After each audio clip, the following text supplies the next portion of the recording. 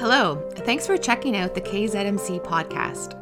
My name is April King, and I am the Associate Pastor at KZMC. This podcast is a recording of sermon teachings from our 9:30 a.m. Sunday morning worship gatherings. We release a new episode every Tuesday. If you're looking to check out our Sunday mornings, you can find our live stream over on our YouTube channel on Kingsfield Zurich Mennonite Church. We would also love to have you join us in person. You can find out all the details about our Sunday mornings on our website, kzmc.ca. Thanks for listening and have a great day. Well, this is the first Sunday of Advent, and as April's already shared, the theme for today is hope, and we have our first candle lit, reminding us about hope. And as I thought about this Sunday this week, the main point is that Christmas is a season to hope, and it's actually a season to look ahead. You know, we remember his first coming when Jesus was born, but I think for us as Christians today, the real reason to celebrate Christmas is that it helps us to look forward to his second coming, the second Advent, when he comes back. In the early 2000s, I was living in North Vancouver, and at that time in North Vancouver, the downhill mountain bike craze was exploding, and everyone who was into sports got into mountain biking. And it's a beautiful place to live. There's trails everywhere. I was involved in some mountain bike clubs, and we built trails. We kind of advocated for land use to build more trails, and it was a lot of fun. And one time I took a ferry with a bunch of friends to the Sunshine Coast, and we early morning you got on the ferry, you went to Sunshine Coast, and there was this huge trail loop that you had to do. And the catch was you had to finish before the last ferry left, otherwise you'd spend the night probably in the bush on the Sunshine Coast, because there's not hotels and stuff there. It's pretty remote. And I'd never done this ride before, but the people that I rode with had done it many times, and I miscalculated how much food and water to bring. And we landed sometime around 9 or 10 in the morning, rode for a few hours, and while we were riding, I was kind of snacking on my granola bars, drinking the water that I brought, and at about 1 o'clock we all broke for lunch, and I had finished all my food and my water, and everyone who I was riding with pulled out these, big lunch bags out of their backpacks and were happily enjoying their lunch. I think they threw me a few scraps, but it was another 4 hours to ride, and I had no more food, and it was an intense ride up and down hills, and I got very hungry and very thirsty, and where the trail ends, you kind of come out on this highway, and you can see it kind of goes way down to the water side, and you could see the ferry coming in at the end of this highway, and they're all starting to go faster and faster because I think we were a bit behind. And meanwhile, I'd heard people say this, people who do ultra-distance marathons, they kind of hit a wall. You ever heard that term where someone's doing some kind of athletic thing and they literally hit a wall? You can't go on. Well, I hit the wall. I could not make my legs to go anymore. And I pulled over on the side of the road and I set my bike down and I literally sat down, and I remember putting my hands on my head, like I was done. I had no more energy, even though I could see the ferry coming in and all my friends are racing down this hill. I couldn't go on. I had hit the wall. And like I said, the catch is if you don't get on this ferry, you're going to spend the night in the bush. And there's lots of bears and stuff around there, so I wasn't keen on that. But then one of my friends saw that I had stopped, and he turned around and he came back up the hill, and he sort of asked me what's going on, and I said, I just can't. Like, I'm out of gas. I have nothing left in the tank. I can't go any farther. And then he said these magic words. I don't know if you've ever been on BC ferries, but he said, "Dave, there's burgers on board." And just the thought of a burger was enough. I somehow was able to get back up, get on my bike. And you know how those ferries, they have like a ramp at the back where you drive on, and when the ferry leaves, these ramps kind of go up and it closes in the ferry. I think literally I went over that, and as I was riding on the ramp, they were like, the horn blew and the ramp was coming up. I just barely made it. And I remember just demolishing like 2 burgers. Like I was just exhausted. Best burgers I've ever had. I tell that silly story because I think the same way that I was worn out and out of gas, it just didn't seem possible to go on. That can happen in our lives, where we feel like we're out of gas. Life can just wear us down, and we can feel like, is there any reason to go on? It seems like everywhere we turn, there are new problems in our world. The news that I do listen to, and I try not to listen to the news very much, but we hear over and over of the financial struggles in our country. And I recently heard in a report that basically what they were saying is there's no way for Canada to pay off its debt. All we can ever do now is service our debt as a nation. And that can just feel deflating, like hopeless. It seems like every time we turn on the news, there's a new war or a new conflict in our world. I've mentioned this before, but it feels like our society is declining. It's like we're sliding down a slope, and people, rather than trying to slow down the slide, we want to speed up. How fast can we get to the bottom? And not just in one country, globally, there's this decline. With all the science and wonders of modern technology, it seems like sickness is increasing more and more. Recently, I've had friends fall away from the faith and turn away from God. Some of that COVID fallout, some of that just, it seems like the world is too enticing. The traps of modern philosophy are dangerous. And honestly, I felt this recently. Like we can feel like we're at the end of ourselves. We don't have more to give. When I was a young kid, whenever I sat by the fire, I always had a pocket knife, and it was always fun to whittle. Has anyone ever sat by a fire and just whittled away a piece of wood into nothing? That's what we can feel like. It feels like we've been whittled away. One more piece gone, one more slice. I don't have much left. And it can feel like there is no way out. And so like I sat by the side of the road, in our spiritual lives, sometimes we can just want to sit by the side of the road and say, I'm done. The question comes to our mind, God, where are you? God, where are you? Well, we're not the first ones to feel like this, and probably not the last. What Judah read this morning is actually part of a prayer of lament that's in part of Isaiah 63, part of all of Isaiah 64, and part of Isaiah 65. If you want to keep your finger in Isaiah 64, you can keep that passage open. But it's the remnant of Israel, the people who had been left behind in Israel, as most of them were taken away into captivity. And they're lamenting on how bad things had gotten. You see, they were really only a fraction of their former selves. Once a great nation, dominating their area and region with the hand of God, helping them and strengthening them, they had been torn apart.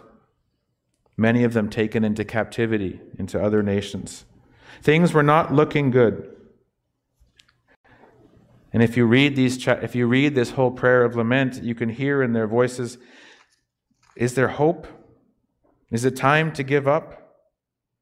If we read verse 1 of that passage in Isaiah 64 again,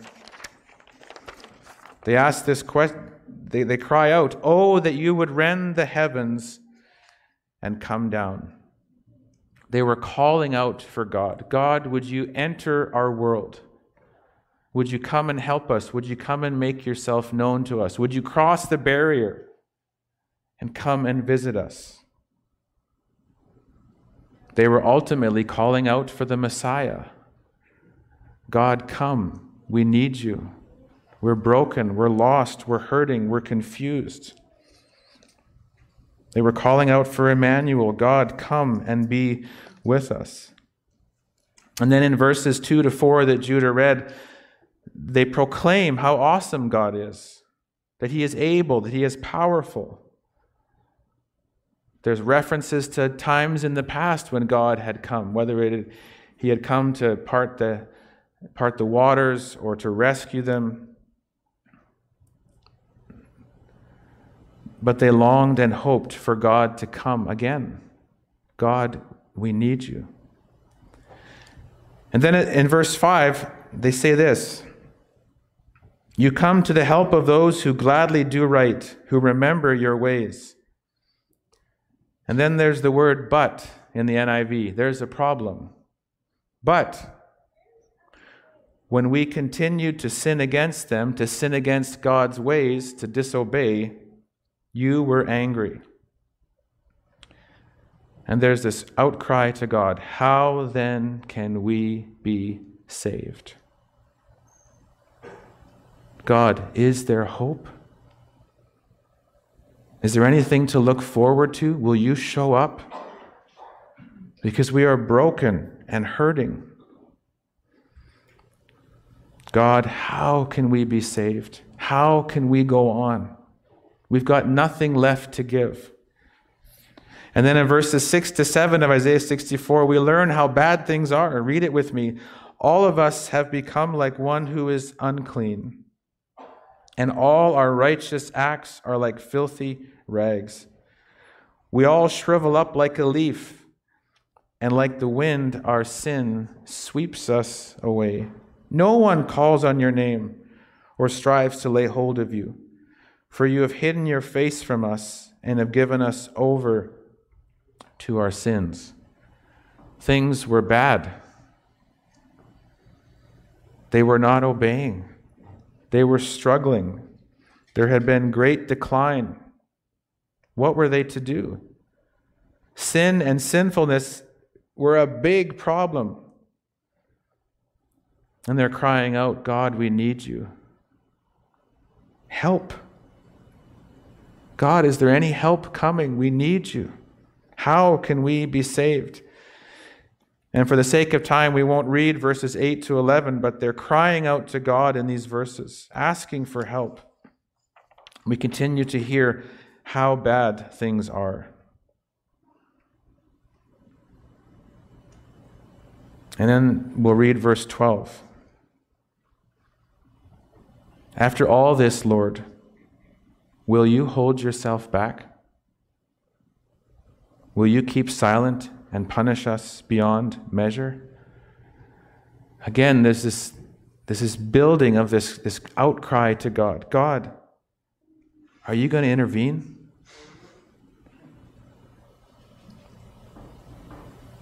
Will you keep silent? Is help coming? Is there any reason to go on? I think we can feel like this at times, where it just seems like nothing is going right, where things seem to get worse,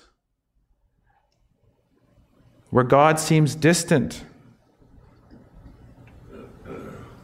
where the world just seems to be in constant decline and brokenness and pain and hurt. It seems like there's nothing to trust in anymore. We can cry out and say the same thing. God, will you hold yourself back? Are you going to keep silent? Are you going to keep punishing us?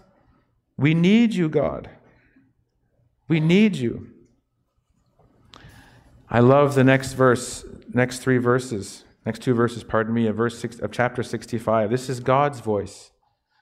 This is God's answer to that cry. God, will you keep silent? Will you hold yourself back? And this is how God answers. God says in chapter 65, I revealed myself to those who did not ask for me.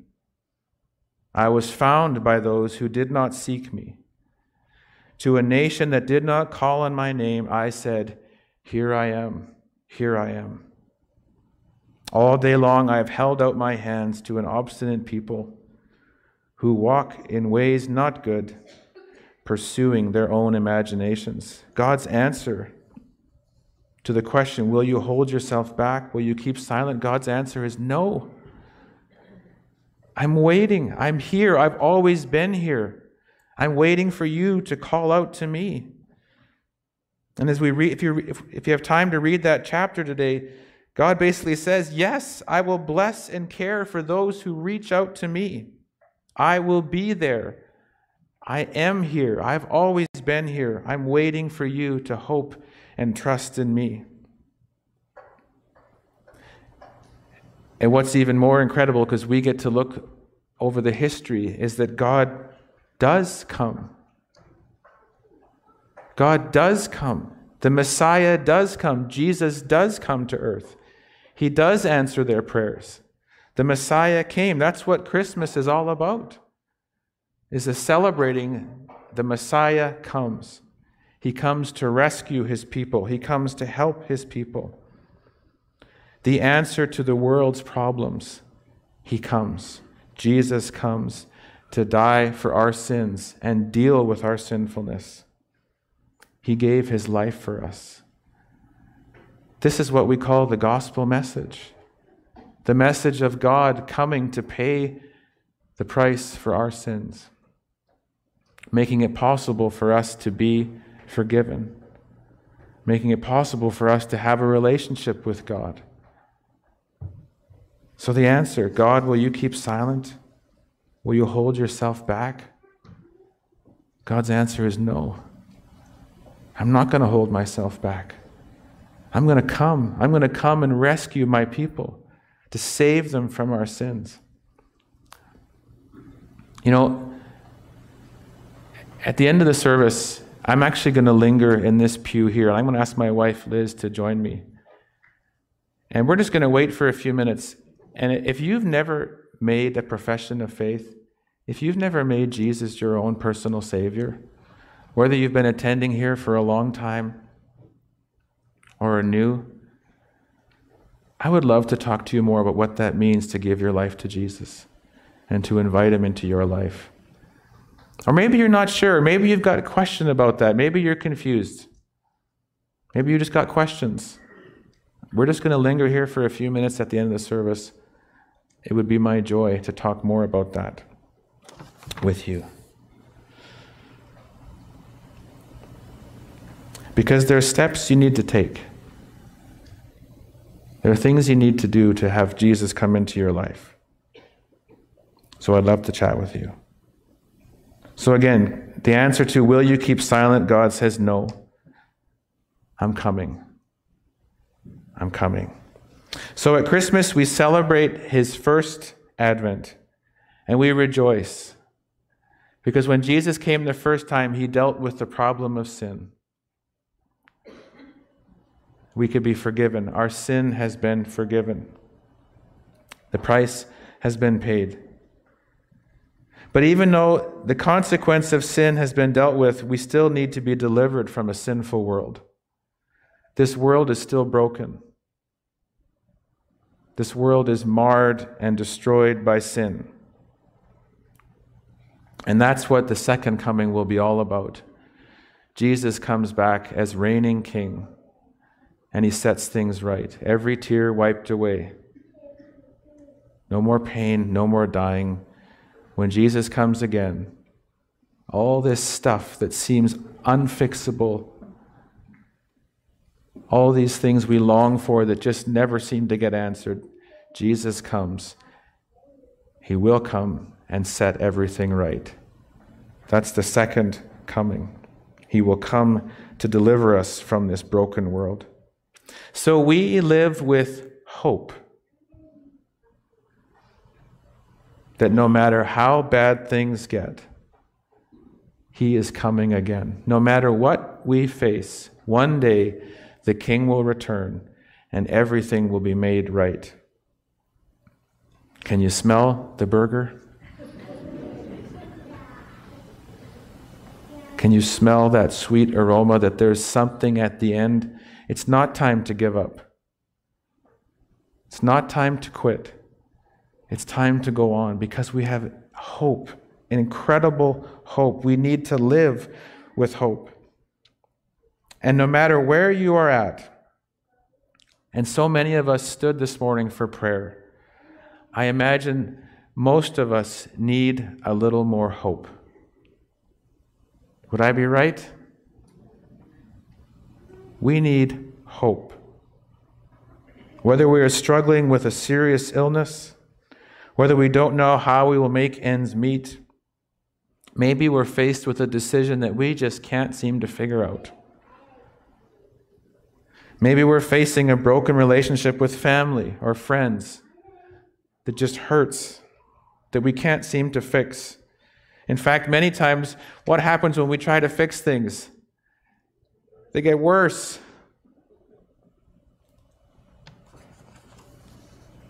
Lord, are you going to hold yourself back? Are you going to keep silent? God's answer to all these things is, no, I'm not going to hold myself back. I'm here. I'm waiting with hands open. For some of us, Christmas can be actually a very difficult time. It can feel lonely.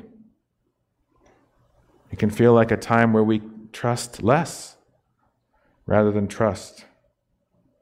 Whatever the case, without hope in something more, we can only lament like Israel did. How can we be saved?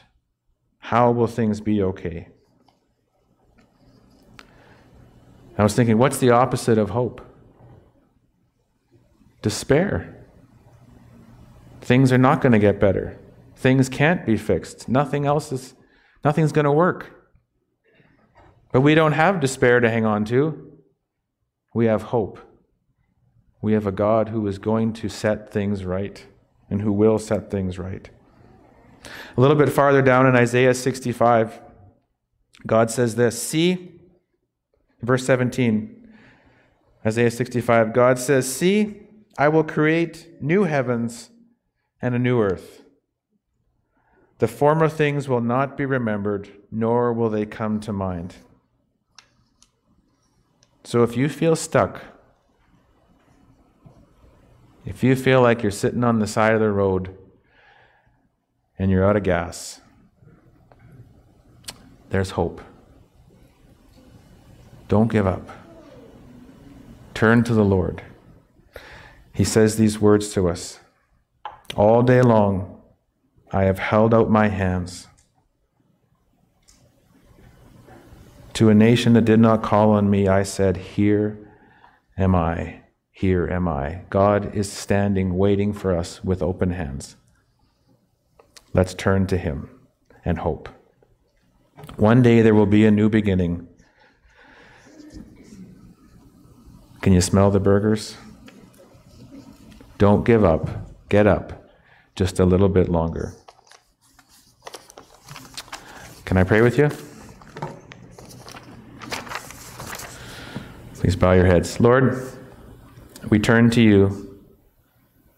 We need you. Lord, as an act of will, we just hope in you. And we believe that you are coming again. And in this Christmas season, we remember your first advent, but Lord, we look forward to when you will come again. In Jesus' name, amen.